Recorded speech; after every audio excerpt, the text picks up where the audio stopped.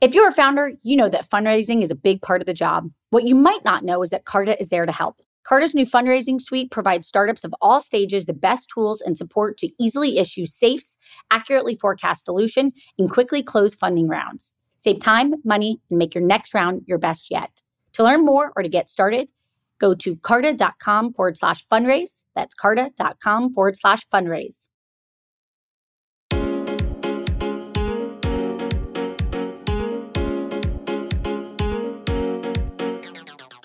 Welcome to Inc.'s The Founders Project with Alexa Von Tobel. I'm Alexa, the founder of LearnVest, author of New York Times bestselling book, Financially Fearless, and second book, Financially Forward. I'm also the founder and managing partner of Inspired Capital, a venture firm focused on the entrepreneurs of the future. Each week, we sit down with the top founder to share their story of guts, inspiration, and drive.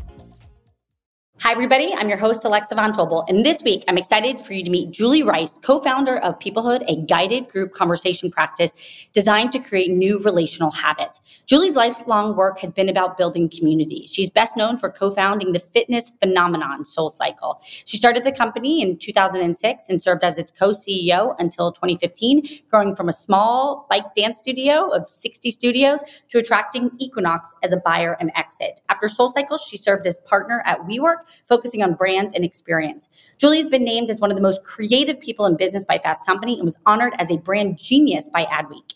Julie lives in New York City with her husband and their two daughters. She's the board member of the Public Theater and Weight Watchers. She's also a friend. And with that, let's welcome Julie. Let's start with the basics. What's Peoplehood? And what was the thesis behind Peoplehood? So Peoplehood is a guided group conversation practice. We designed a 55-minute experience that helps people get to know themselves and each other better. When Elizabeth and I started SoulCycle, we really thought we were starting an exercise company. People were coming because they wanted to lose a little weight or fit into some jeans or get in better cardiovascular shape. But the truth is, what we found pretty quickly was that they came for one thing, but they actually came back for something different.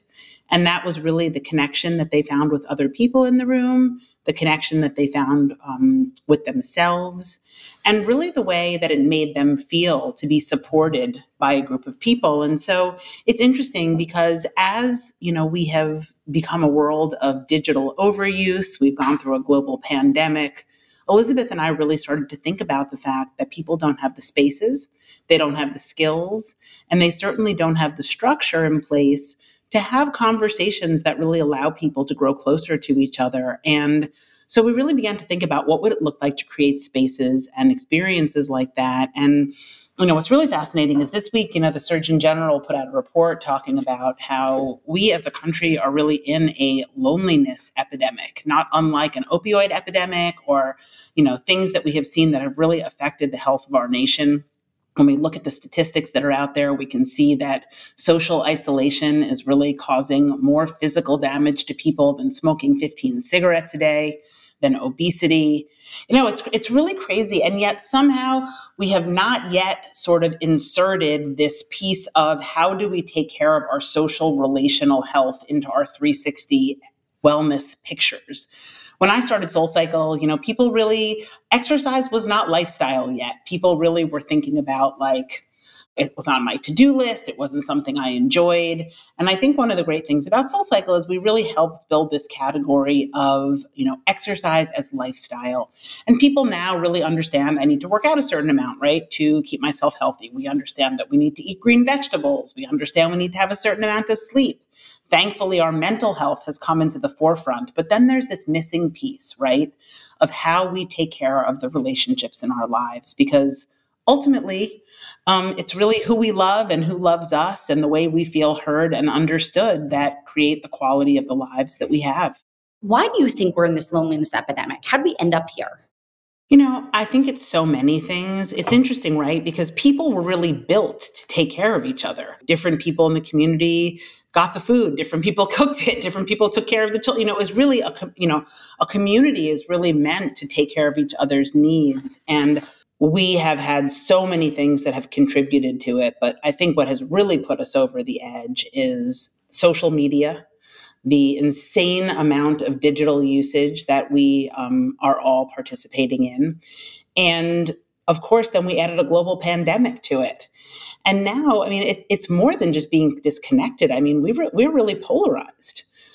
And that's a real issue. You look at dinner tables, people don't talk to each other anymore. Everybody brings their phone to the table.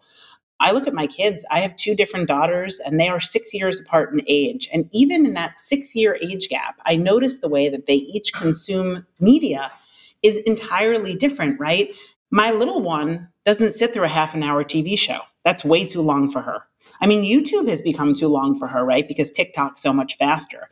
My big one can sit through 30 minutes of television, but, still she's on her phone a lot. But even in that 6 years to watch sort of that is so amazingly different. We have stripped our social instincts out of our society. It's like anything else. It's like anything else that you don't practice, right? And that's why we've been calling it relational fitness at Peoplehood, because it's like building any other muscle. You wouldn't go to the gym one time and think like, okay, I'm in shape forever. If we didn't look at our phones every minute of every day, we would eventually deprogram ourselves. But instead of spending time looking at each other, we're spending time looking at our phones. What did you learn was the most important thing that made SoulCycle work that you're pulling forward? Look, Elizabeth and I build companies that are about people. And I think that has always been our thesis, and it continues to be the thesis that we operate anything we build on. Elizabeth and I have always said, let's build companies that we would like our daughters to work at. And I think that really is what I learned at SoulCycle. The thesis for me is that people just want to matter. People want to feel like someone cares if they're there, if they're not there. Customers showed up, and when you knew their name or you remembered their shoe size, it was like you had bought them a new car. They were so surprised and impressed that in, a big city or wherever they were in the country, somebody remembered something about them. Employees, I say this all the time to people, you don't have to give somebody a raise or a promotion, but you do need to take the time to look at somebody and let them tell you how they feel about something. People just want to feel heard. They want to feel like they matter. And I think at SoulCycle, we spent a lot of time, Elizabeth and I spent a lot of time working with a coach to learn how to communicate with each other. And then we spent a lot of time teaching the organization, all of the things that we were learning with our coach. I like to say, we really grew up with our employees. We became leaders, and we taught our employees how to lead as we were all doing it together. And so I think the through line for me is always that, if you take the time to recognize people, if people feel like they matter, it's really something that creates a successful business and also a successful workplace. Talk a little bit about, let's let every listener mentally walk through Peoplehood. Go. What does that look like? Absolutely. So let me just start off by saying, we love therapy, but that's not what we do here. This is really a peer-to-peer experience. You come to Peoplehood either virtually, because we do have a fantastic online product at peoplehood.com, or in our flagship 17th Street location, and you come in. We go into our gather rooms, and we start off by closing our eyes and doing a little bit of breath work. And we do it to great music, and it doesn't feel super woo-woo.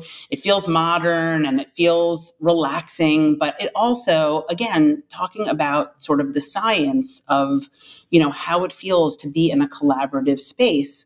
We lower our stress level. We get into the mindset of being open to hearing ourselves differently and hearing other people differently. And once we kind of cross that threshold and settle in, we begin to share in a group setting. And we go around a circle, and we start with something very simple. We usually ask people, what's one thing that's true for you today? And you can say, hi, I'm Alexa. And, I had a hard time getting my kids out the door this morning. Or, you can say, hi, I'm Julie, and I'm feeling like a bad mom because I've been working too much lately, right? You can go any way that you want to go with it. And then we get into the heart of what we do at Peoplehood, which we call higher listening. And, we have studied with many different people. We've been doing this research for 3 years now, and we have studied with authors and professors and scientists and rabbis and priests and AA leaders. And really, if we could teach people just one thing that would change the way that they exist in the world, it would be to teach people how to listen to each other. If we could learn how to listen to each other differently, we would change the dynamics of all of the relationships that we are in. I don't know about you, but most conversations, especially ones where I really have a point of view, it's like I come to the conversation and it's really not a dialogue. It's just two monologues, right? At Peoplehood, we teach people how to hire listen. And that means we go into pairs and the listener has 3 minutes just to listen to what the sharer is saying, and the sharer has 3 minutes to listen to the listener. I should go backward and I should say there's a guide that takes you through this experience. And the guide sets an intention for the day. So, we could be talking about what's keeping you up at night. We could be talking about imposter syndrome. We could be talking about success. We could be talking about money. But whatever the theme is for the day, we're going to go into 2 different breakouts with our partners where we each have 3 minutes to talk and 3 minutes to listen, and then we switch. And we answer a couple of really interesting questions that the guide will ask you. And then we go around. And the final piece of it, again, in our last round is we do what we call a recognition round. And that's where we really talk about what we saw in somebody else in the room that really resonated with us. And, the thing about Peoplehood that's so amazing is there's personal catharsis. So often we ask people how they're doing and then we cut them off, or we ask them a question and then we respond. But when somebody has just 3 minutes to process their own thoughts, it's shocking how they begin to peel the layers of their own onion. There comes a moment where you see a light bulb go on in somebody's face where they've answered their own question. And then by practicing this over and over, you begin to take this pause, this listening into your life. And what we're hearing from people is that conversations are changing at the dinner table when they're doing this week after week. They're leading meetings differently with their teams because they are all of a sudden, they're stepping back, they're taking this pause, and people around them are feeling heard. Talk a little bit about the recipe of the guides and how you're thinking, and obviously it'll evolve, but you nailed the recipe of the instructor at SoulCycle, and now you get to bring that to the guides. So talk a little bit about the guides. As a second-time founder, hustling every day to get customer by customer in here, you forget how hard it is to be in startup life. But I really have, even in the 8 weeks that we've been open so far, I had the aha moment the other day. It was like, oh, I've got to even teach people what this is before they're going to be able to understand how to use it, right? It's such a new idea, and yet such a simple idea, an idea that should be so obvious to us. But it was the same thing with SoulCycle, right? I mean, our big complicated thesis was joy through movement. I mean, that was it, right? Why should it have to be awful? I mean, we don't give ourselves 10 hours a day to release stress, to see a friend, to feel uplifted, to listen to music. So why couldn't those be the things that SoulCycle brought us, right? Why couldn't we have all of those things in the 1 hour that we gave to ourselves? And the last thing I will say to you is for a long time, expressing your emotions, stigmatized, a lot of people and a lot of communities feel like they should just suck it up. Happy enough is fine. People are isolated. They don't know where to go to express themselves. And for me, I feel like if we can bring this, to the street front and we can have a cool coffee shop and hoodies and a brand that makes people think that, finding new friends and being nice to the people around you is sexy, I'm all for that. And again, I think it's a gateway drug, and I see it happening in these rooms. We go around for the first time and share, and people hear their own voices, and they are startled by how powerful that is for them, how there's so much going on in their own heads that they don't say out loud, and just having somebody be a witness to that is really powerful for people. Okay, let's get into the guides. We're calling our guides super connectors, right? They're empaths. They're willing to share their own stories first. They can read the room and understand, how people need to be supported, in that room. They're good at connecting people. And so that's really what we're looking at. People that have held space for other people. All of our guides go through a training program that we've created. They've all come from some sort of a profession where they have held space for others, whether they have been teachers of something, or instructors, or AA leaders, or however all of those things have been. But really, all of the people that hold space here do have experience doing that. When you think about the long-term business model, you've got the B2C, D2C, directly coming in off the street into the physical locations. Tell us a little bit about what you think the digital platform is going to look like and how you want to build that out. It really feels, we keep saying that, our Peoplehood sanctuaries, both physically and digitally, are sort of like modern day community centers. And that's kind of what it feels like. We've created something that feels different enough than Zoom that I think it feels like you're having a different experience. We worked really hard to make sure that, the user experience from, being able to purchase a gather right on through to when you end and come back for more are pretty seamless. And I think the room digitally feels really intimate. And so we're all students of consumer trends. And so I think, just like every other business out there, in 2023, you need to meet people where you are. And so I personally think, consumers want to touch things physically. They want to be in physical experiences, but all of our scale will ultimately come digitally. I think unlike SoulCycle, we will probably build, the way I see the roadmap looking is we'll probably build 5 or 6 of these in the next few years. And then we'll be running gathers every hour on the hour, hopefully more than one of them on our digital platform, and people will be able to gather from wherever they are. And so we've gone into quite a few companies already, to your point of B2B, and we have found that the product works really well for, we have kicked off a lot of great offsites, really is a great start to any sort of company offsite. We're working with teams within companies to do either, weekly meetings, monthly meetings. Leaders are finding that this product is really helping their teams to do exactly what you said, get to know each other, get to re-know each other. It's a great product for onboarding. There are just so many people that have been hired during this pandemic that teams just don't know each other. I mean, we have really run out of gas in the tank. We are right at that moment where remote work is convenient, but we've been doing it for long enough that there's not a lot of money in the bank for people at this point. And so we really need to reestablish these relationships. You clearly have a deep, passionate commitment that you think we as a society, something is breaking. Give us a little bit of the prediction that you see in the back of your head that's kind of driving you to run at this. 100%. Listen, people describe their self-care routines. And when I describe my self-care routines, like my self-care routines are my communities. Whether it's the 7 moms that I have raised my 18-year-old daughter with, we start every day with a group chat and end it. And I live for our monthly dinners where we get to just talk about all the things. Yesterday I was feeling wildly depleted. I've been running like a crazy person, working so hard. And I was like, you know what? I'm going to make an hour because I have 3 friends that are having lunch and I'm going to go meet them. And I can only tell you how that recharges me. I'm lucky to have an incredible husband who really fills my cup, and a great family. And even building SoulCycle, I will say, SoulCycle really turned like big cities into small neighborhoods. I will say that it was incredible. So I will say for me, community is literally where my happiness lies. And I have seen it have such a profound effect on me as a human being that I am sure that this is, what we need to put back into our lives.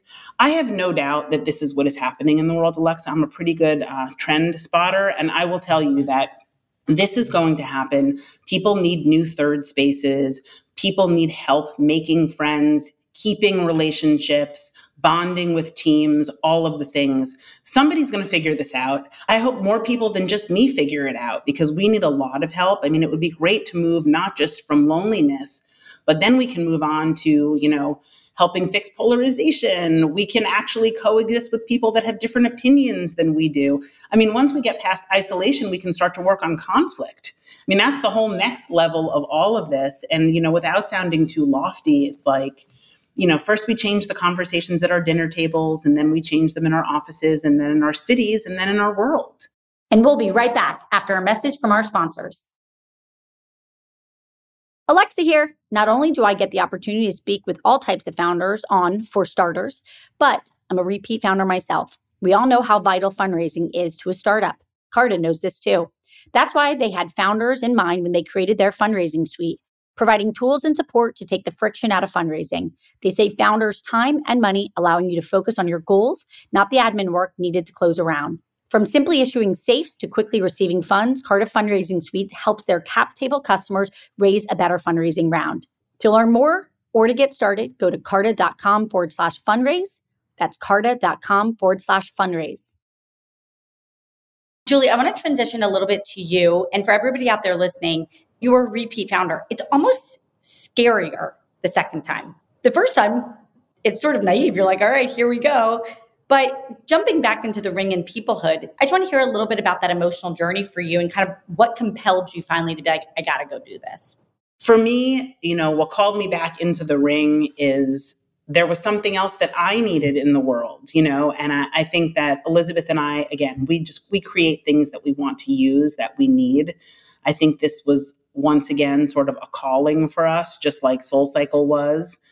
I can tell you that I think it's so much harder this time. The first time I had no expectations. So, we wrote our business plan on the back of a napkin at Starbucks and said that if we had 75 people that came a day, we were going to be thrilled, right? We would pay for some childcare because we both had tiny babies at the time, and we'd be able to pay our rent and keep the bikes in good shape and each take home a little bit of money to justify going to work every day.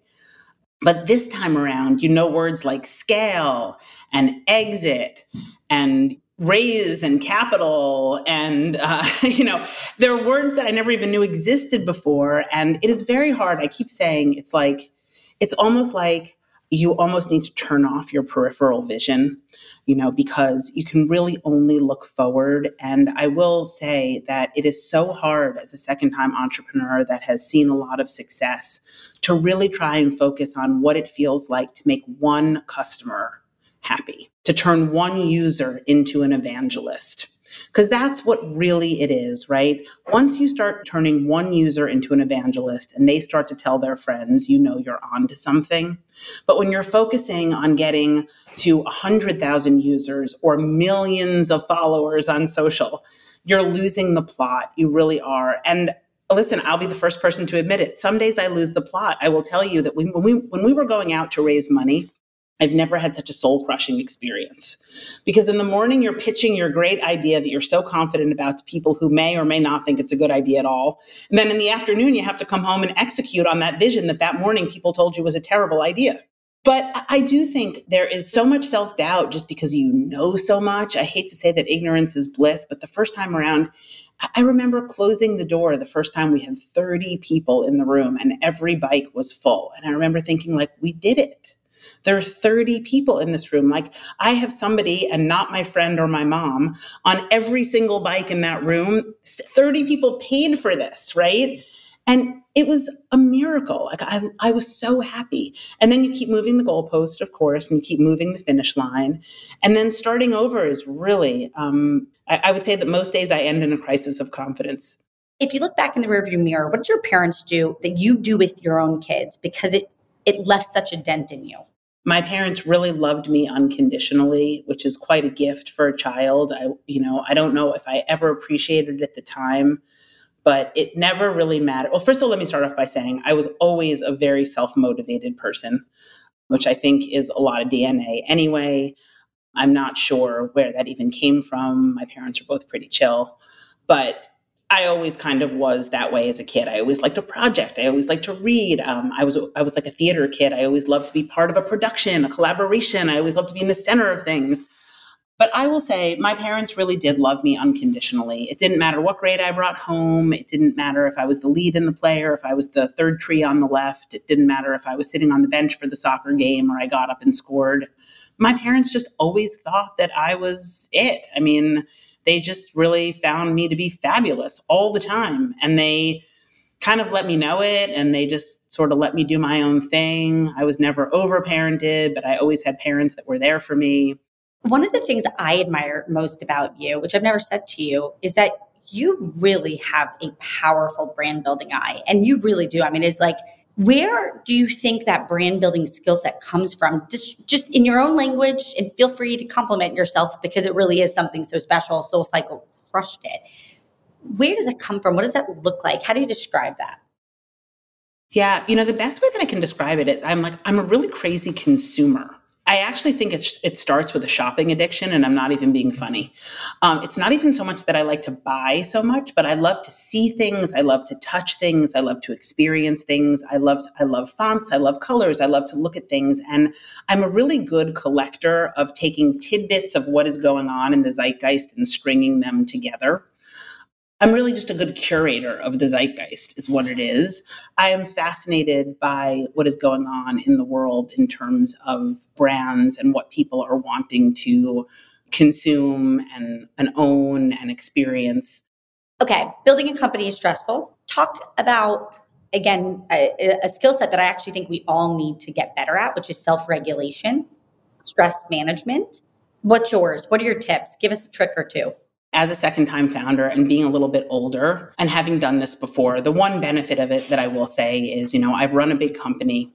When things seem like they're on fire, the fire does not seem quite as hot as it did the last time around. What I really do try to do is I do try to, believe it or not, I celebrate Shabbat on Friday nights. I started doing this when I was running a very big company. Why? I'm not the most religious person in the world, but I did have a good friend who was a CEO of a very big company, and she told me that she did it. And she was a big music executive who had to go out almost every night of the week to see different shows. And she said that was like her one non-negotiable. And on Friday nights, my kids who have very little responsibilities, they don't clean their rooms and they don't do a lot around the house, but everybody knows Friday night, we're all around the table.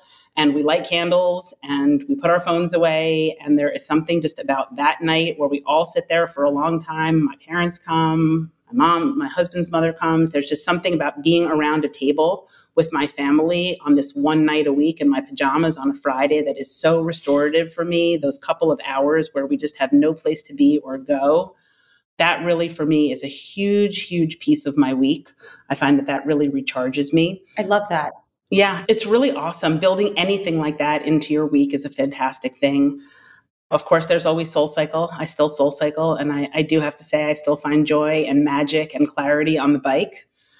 And then I will say that I have a fantastic husband who is a real partner in life, who is supportive and enthusiastic and loves to do things with me, but also loves to support the things that I like to do. And so I do think that having somebody like that who's really, there, it's also a real form of self-care. I want to move to the quick fire round because otherwise I could talk to you for 5 hours. I'm going to ask you a question. First thing that comes to your mind, what gets you out of bed every day? My little daughter yelling that she doesn't know what to wear. Mom, I don't know what to wear. Get out of bed. That's so cute. Biggest pinch me moment that you had at SoulCycle? God, there were so many, but I do have to say that, celebrating Oprah's birthday at our West Hollywood location was pretty amazing. And what's so amazing was I used to say to Elizabeth in the very early days, I swear one day Oprah's going to put us on her show and she's going to interview us. And then the show ended before we ever made SoulCycle big enough. So I remember the day that they called and said she wanted to have her birthday party at SoulCycle, and that was a real moment. A quote you live by, a quote that you love. Well, I'm going to give you the quote that you gave me the other day when I was complaining about, is being open for 8 weeks and saying that I was so unsure of myself and is this business ever going to happen? And you, quoting Alexa von Tobel, back to Alexa von Tobel, said, it takes a decade.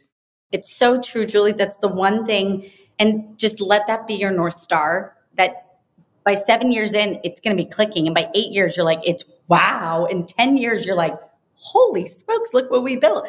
But you're 8 weeks in, so we got to make sure, we remind you of what you're capable of. Keep it going. A favorite book, a book that has made an impact on your life. It doesn't have to be a business book, any book. I love The Alchemist. I will say sometimes I reread it just to remind myself that, we're all on a journey. Is there an interview question that you like or rely on that helps you really better understand the heart of who somebody is? For me, it's always more of an internal question. And I also think something that I've really learned as a founder is the right question is different for everyone. I usually ask myself, is this a person that will stay overnight with me to get the work done? I do ask people things like that, wildly unpopular things like, do you answer my text at 11 o'clock at night? Because especially in startup life, I think that I'm a person that's in the trenches. And I think it's important to understand who's going to be in the trenches. And you know what? I also understand that not everybody wants to answer a text at 11 o'clock at night. But the thing is, I also think it's good to know who you are. I think it's good to know what type of people work best in an organization. And, we really try to create an organization where people are treated really well, but we really all work hard together to make things happen. Last question is one category of innovation that you're most excited about right now. Can be anything. Something that I am really actually excited about is, I sit on the board of Weight Watchers. We have recently decided to, go into the area of weight loss pharmaceuticals. And I do think that if people are using them in the right way for obesity, chronic illness and diabetes, they can be a very helpful tool for people. And it will be really interesting to see how we use that new science to help cure a really huge issue in our country and our world. Julie, thank you so much for joining us today. Not only are we rooting for you, I mean this from the bottom of my heart. Thank God people like you exist to go work on this issue that every parent in America is aware of and worried about. Every human in America, we see the disconnection of our society, and that is not who we are as species, and we got to fix it. So I'm just so grateful, and we are all rooting for you so much with Peoplehood, and we've just been blown away by your career. So thank you so much. And everybody out there, if you want to check out Peoplehood, head to peoplehood.com. You can bring it into your companies, you can share it, or you can go and attend if you're in New York City today. And you can join us next week for Ink the Founders Project with Alexa Von Tobel.